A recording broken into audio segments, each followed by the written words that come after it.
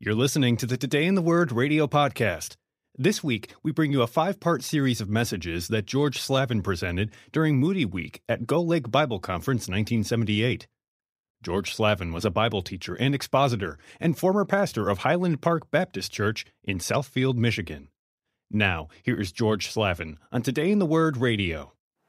We're in 1 John, and if you turn to 1 John, let's read in unison because it pays to read the Bible. Somebody said, and it was John Newton, that some people approach the Bible like an attorney does a will, looking for all the specifics and the technical words, but the believer ought to read the Bible like the heir who's in the will, listening for his inheritance, forgetting the specific terms. True? So let's read together 1 John and in unison this little epistle called the Epistle of Love, but altogether the first 10 verses. Together. That which was from the beginning, which we have heard, which we have seen with our eyes, which we have looked upon, and our hands have handled of the word of life. For the life was manifested, and we have seen it, and bear witness, and show unto you that eternal life, which was with the Father, and was manifested unto us. That which we have seen and heard declare we unto you, that you also may have fellowship with us. And truly our fellowship is with the Father and with his Son, Jesus Christ. And these things write we unto you, that your joy may be full. This then is the message which we have heard of him, and declare unto you, that God is light, and in him is no darkness at all. If we say that we have fellowship with him and walk in darkness, we lie and do not the truth. But if we walk in the light, as he is in the light, we have fellowship one with another, and the blood of Jesus Christ, his Son, cleanseth us from all sin. If we say that we have no sin, we deceive ourselves, and the truth is not in us. If we confess our sins, he is faithful and just to forgive us our sins and to cleanse us from all unrighteousness. If we say that we have not sinned, we make him a liar, and the word is not in us. Introduction was John giving us the reason why he gives us the epistle. There's always a reason behind what we do. John says, I write these things that your joy may be full. Not half full, not empty, but full. And we looked at some verses in John 15 and John 14. And then he writes it that they may not sin. And I believe in sinless perfection. I don't have it. I believe God wants it. Don't you? I believe Jesus was sinlessly perfect. And God never condones sin. There are 4 things God can do with sin. He could be ignorant of it, not knowing it happened, but that he can't do that. He knows all things. Or he could condone it, or he can condemn it. And that's what he does. He hates sin. Hates it in me. Made provision for it. If any man sin, we have an advocate, but he doesn't want it. And I can't excuse it with a cliche, well, no one's perfect. Can't do that. He hates it, I should hate it. Confess it. He forgives it. What is life? Is there anybody here that doesn't have physical life? Raise your hand. Oh, you got it. And if I said to you, well, what do you have? You have physical life. When you got it when you were born. What did you get when you were born? What is physical life? How would you reply to that? Most people don't know. Some say it's metabolism. Herbert Spencer, who was an agnostic, I think gave us the best definition. Physical life, which all of you have when you are born, is communication between you, an organism, and your environment. God gave you 5 senses to communicate. Eyes to see, hear, smell, taste, and you have feelings. Take away 4 of those, and you don't communicate as much as the person with 5. Take away 2 of those, like sight and hearing, and you communicate less than the person with those 5. Take away 3, take away all 5, and you're dead. You don't communicate. Now, the dead person has the organism. He doesn't have the communication, which is physical life. He has eyes, but they don't see.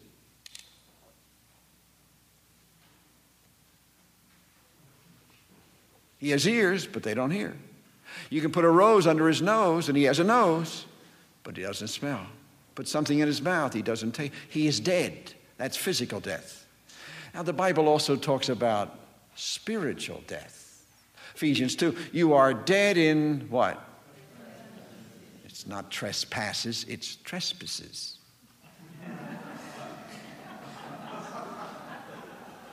Heard of the little boy that thought he knew what it said, and he prayed, Father, forgive our trash baskets as we forgive others who have trash baskets. No, it's forgive us our trespasses, not trespasses, trespasses. No, I know because I went to a Reformed Episcopal Seminary.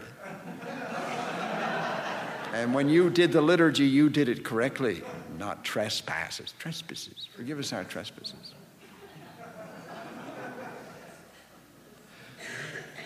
The Bible says we are dead in trespasses and sin.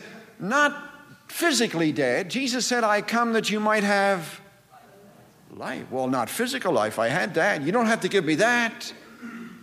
I give you spiritual life. Now, the man who is dead in trespasses and sins has no communication with God.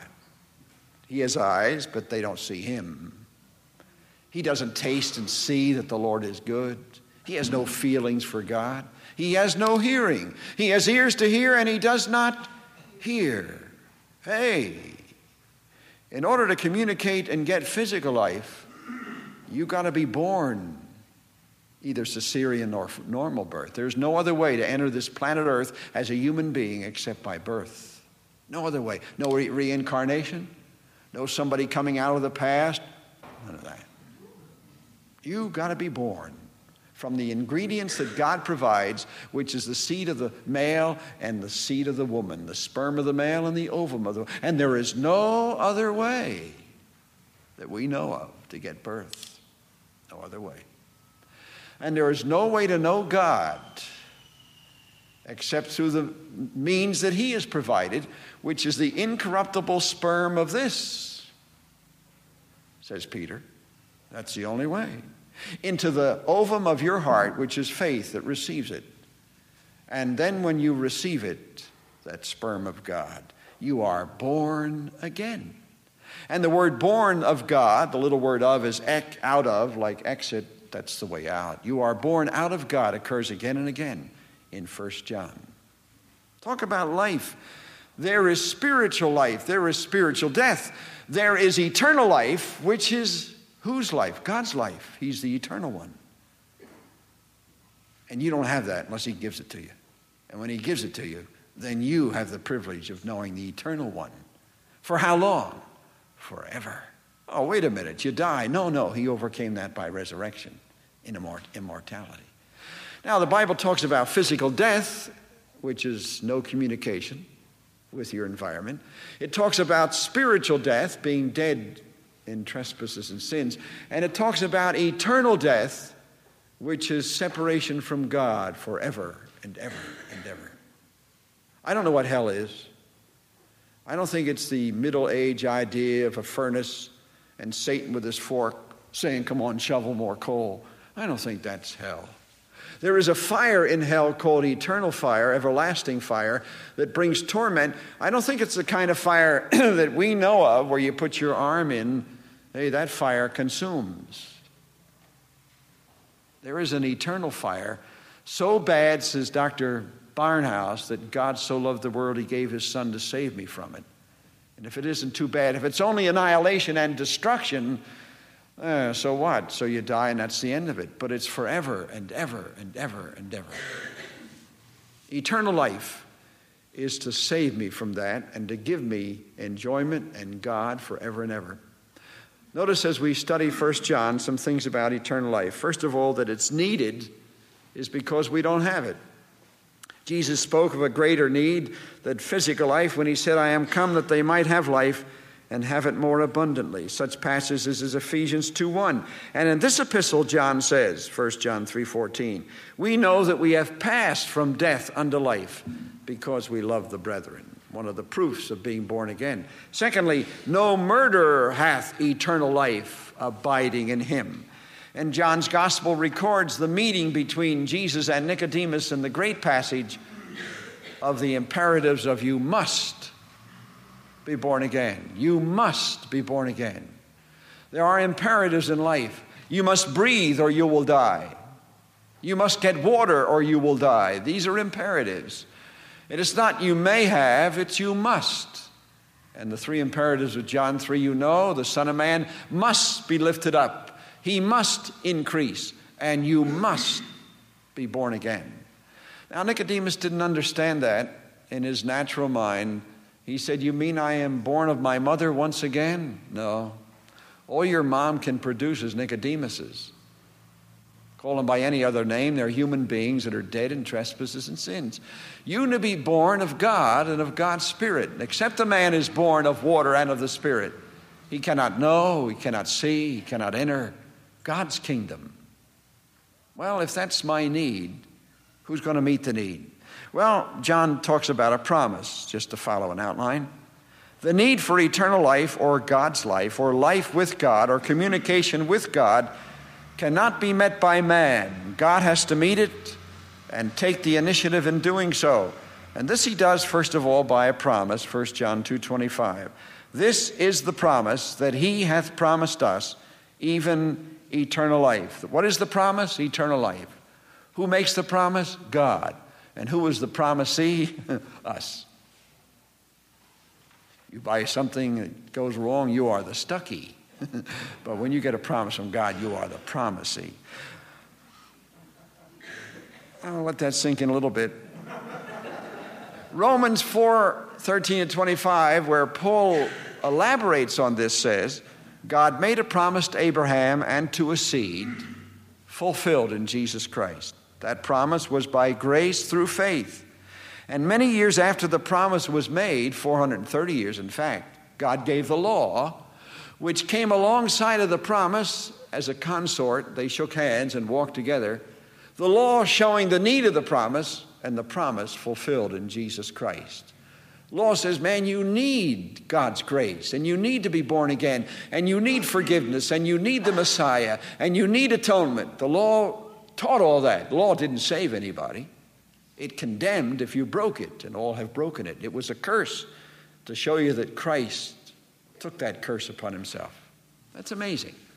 There was the promise, there was the need, there's the promise hovering over us way back in Abraham and confirmed by prophecy after prophecy, finally fulfilled in Jesus Christ, who is the seed, not plural but singular, in the book of Galatians. But third, that eternal life, or that life, is identified first with God, and we talked about that last night. God is eternal. God is self-existent. You are not self-existent. Man, if we hold breath from you for a few moments, you'll get purple. If you hold it long enough, you will die. You don't exist except dependent on God's air and God's increase and what God provides. He clothes the lily of the field. He feeds the sparrows. We're more important than that, so he does. Only God is self-existent. As Jesus said, the Father has life in himself. You don't. He does. He's eternal, self-existent, and of course, perfect in all his ways. Now, if we identify that eternal life, which is God's life, hope you understand that. We're not talking about agelessness, not talking about time. We're talking about quality. Eternal life is God life. Human life is me. George Slavin's life is human. Animal life is the dog and the cat.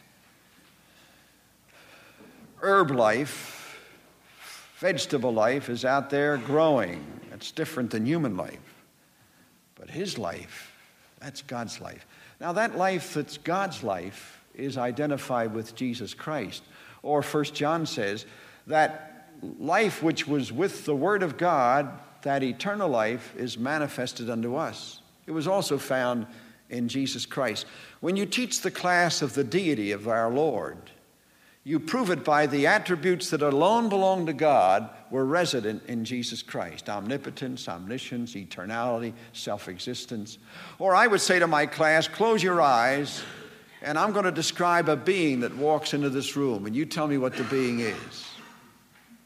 The being has 4 legs and a tail, and it barks, and I describe it. And they finally say with their eyes closed, must be a dog. And it is. Now, it could be a 4-legged being and meow. That must be a cat. Or it could growl. Well, it could be a lion or a tiger or a leopard. But when I say I want to describe a being that comes into your presence that can do all things, that has all wisdom, that is perfect, that has always existed, there is only one answer. That's God. Well, this being walks in with 2 legs. Well, that's Jesus, who was one with the Father, isn't he? Very same attributes that are true of the Father are only true of Jesus Christ. Hey, what kind of life does he have? Eternal life. Forever life.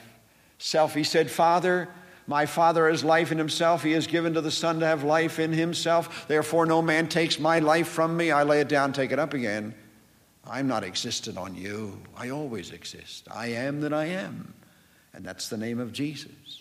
I am. That's God's name. Not any God, that's abstract. But Jehovah. Hey, there's only one Jehovah. And Jesus said, I am that. So we take that eternal life, which is mystical and not understood. It's God's life, and no man has seen God and lived.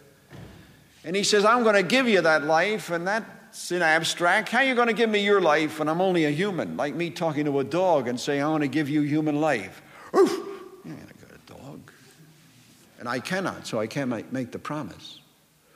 But God makes the promise. He says, I'm going to take that life and show you what it is. I'll identify it with my Son and with my Spirit. Hebrews 9, Jesus was offered by the eternal Spirit. This Trinity that's a mystery, but revealed in the Bible. And you're a Trinity. You're a body and a soul and a spirit, but you're a mystery. Show me your soul. Anybody here have a soul? Yeah, you got one. Show it to me. You can. I'll open you up. Where do I find it? It's in your liver up here? Can't find it. Where do I find your spirit? In your teeth? In your heart, that muscle? Hey, we can transplant that.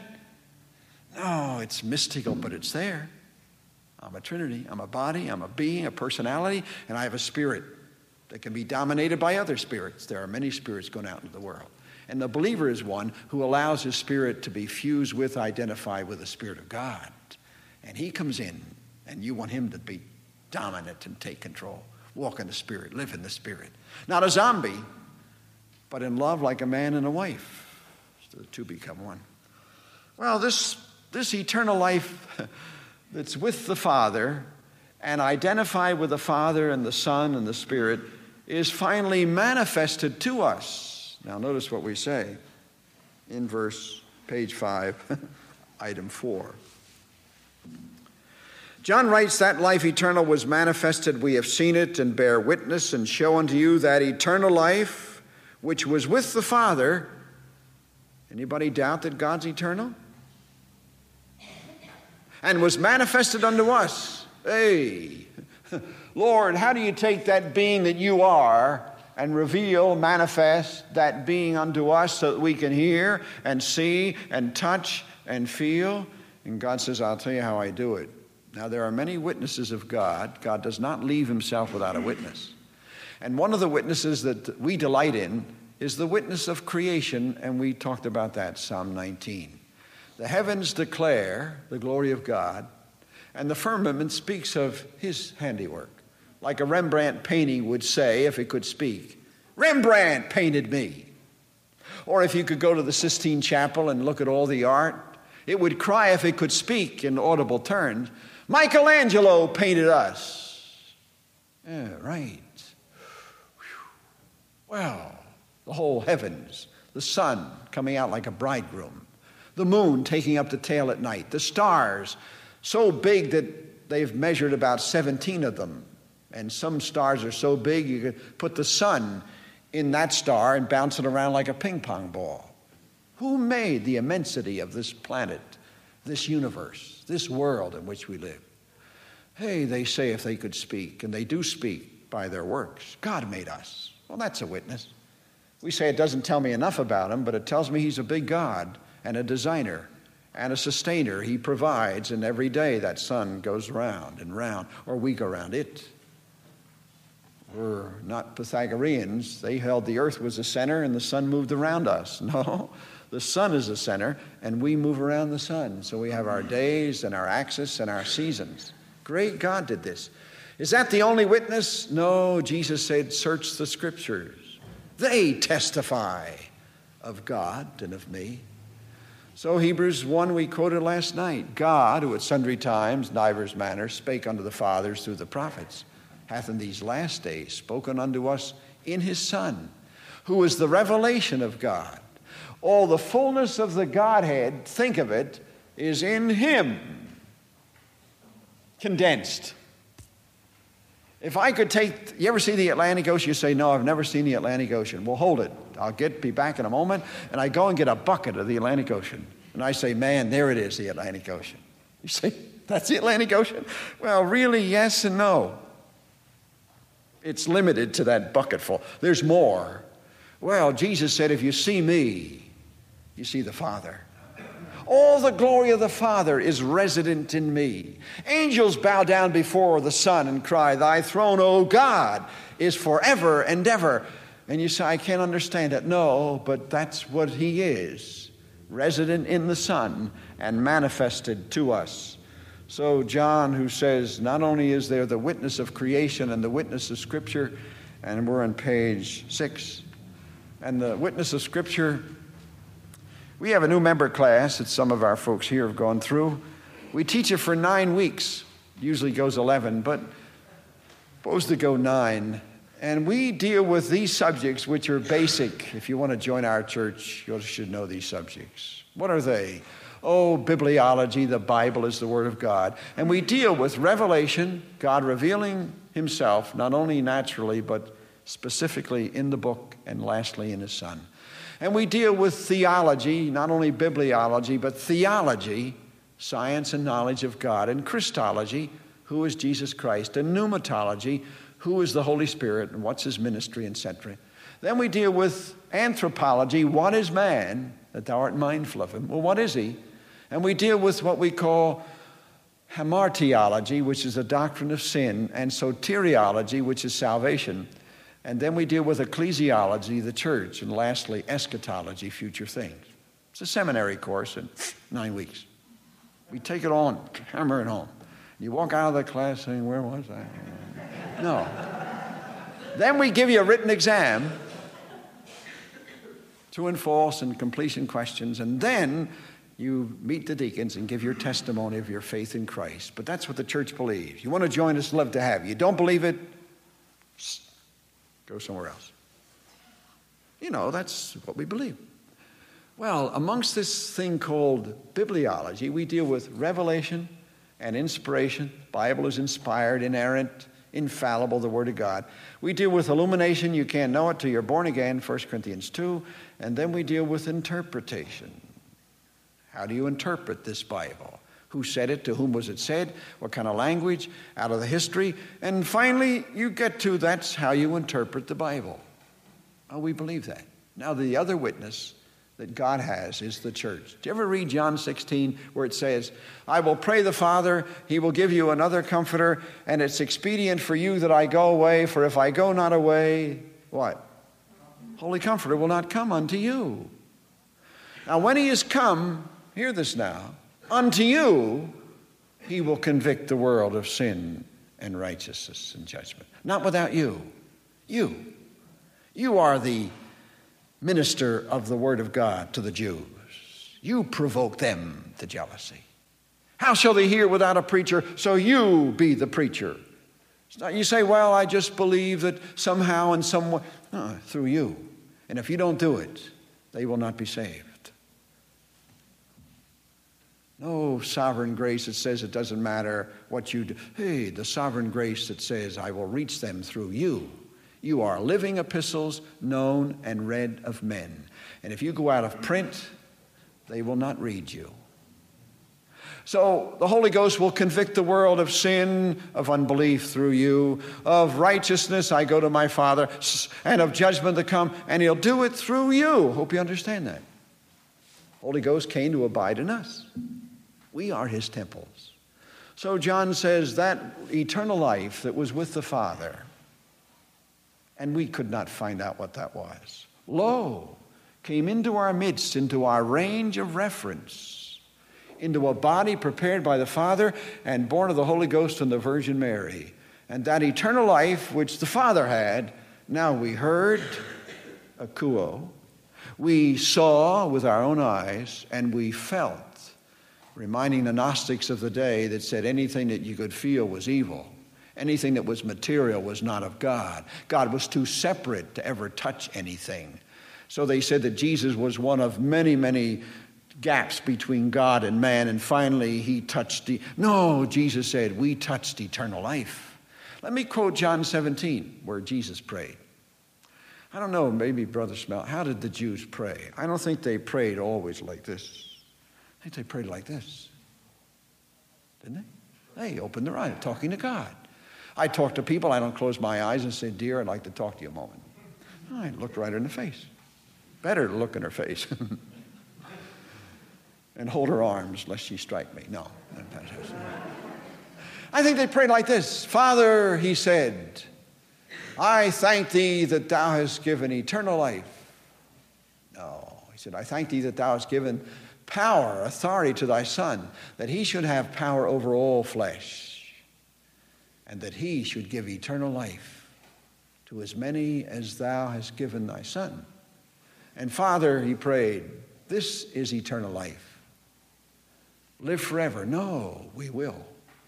But this is eternal life, that they might know thee, the only true God, and Jesus Christ, whom thou hast sent. So eternal life, which is a gift, eternal life is not quantitative. Eternal life is qualitative. It's to know him. I married my wife years ago. We heard the preacher say, I pronounce you husband and wife. Now I'm married. I have married life. Do you? Oh, yes. Well, what's married life? It's that little certificate. It's a marriage certificate. It's the license. No, it's your wife. Now get to know her. And how well do you think I knew her on the first day? Very little. How well do you think I know her after 10 years? Very, very little. After 20, little. I said to her once, I don't understand you. She said, let's keep it that way.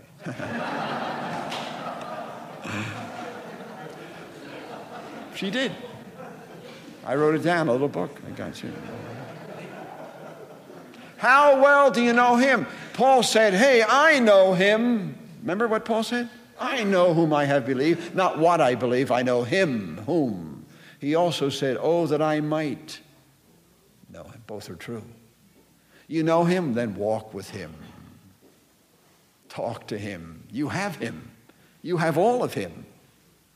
And what Dr. Brand has talked about is he gives you love and joy and peace. My joy shall be fulfilled in you. Hey, that's nothing touches that. It's John Newton that writes, and I'm reading his book called The Speaking from the Heart, letters he wrote to people. He said, it's amazing to watch the saints who have such victory over great things sometimes and are defeated by the buzzing of a fly.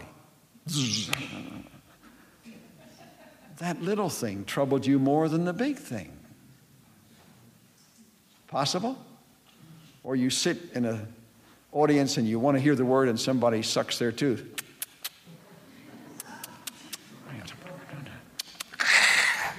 Now speak. Possible? Yeah, possible.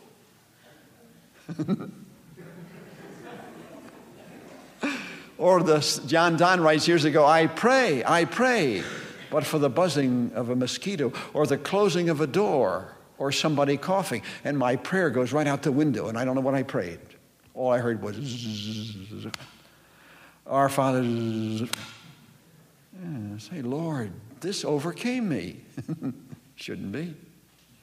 You have eternal life. That's communion with him. Now, one of the breakdowns of marriage is lack of communication. Don't talk. Don't communicate. slam doors. Don't bother me, I'm busy. Hey, don't break down. There are dangers to eternal life when you let it break down with lack of communication. So you communicate in an attitude of prayer. You pray without ceasing, like you have an incessant cough. Well, that's what talking to God is. Not just our Father who art in heaven, but all through the day, admiring Him, praising Him, blessing Him, confessing to Him, contemplating Him, concentrating on Him. Eternal life. Witness of the church. Eternal life is declared. We declare it. We have a mandate to take the gospel. We have the mandate. We have the men. We have the message. We have the means. We have the methods. We have the multitude to reach. And that's a message in itself. And then I want to say this in closing. Eternal life is a gift. You have eternal life. There are symptoms of eternal life. Do you have physical life? And sometimes I watch people in our church and I wonder. Do you have eternal life? There are proofs of eternal life. What's that? Love the brethren. We know we have passed from death to life because we love the brethren. No love? I don't know if you're saved. You believe the Bible? He that hath the Son hath life. You practice righteousness? He that practices righteousness is born of God. You don't practice righteousness? I don't know if you're saved. Just to say I'm a peach tree doesn't bother me. Are there any peaches? And if you have peaches, I don't have to see the sign. Hey, that's a peach tree. That's an apple tree. You bear fruit of eternal life. So John speaks of many things. He talks about koinonia. He talks about growth. He talks about assurance. He talks about life. Father, many of us, if not all of us, have been in the presence of physical death, and we get sobered by that. We've been the deathbeds and seen people die. We've watched funerals, broken hearts. Father, we're not impressed and enthused when we see spiritual death. But Lord, what a blessing it is to have the new baby, have the cry of the infant. How wonderful it is to see people born again. Father, help us to bear fruit and manifest that eternal life, which is your life, was revealed in the Son, and now is in us. Help us to prove we're born again. In Jesus' name, amen. You've been listening to the Today in the Word radio podcast and one of 5 messages George Slavin presented during Moody Week at Gull Lake Bible Conference 1978.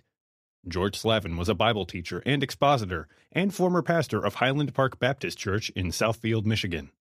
Audio copies of this and many other messages from the podcast are available at moodyaudio.com.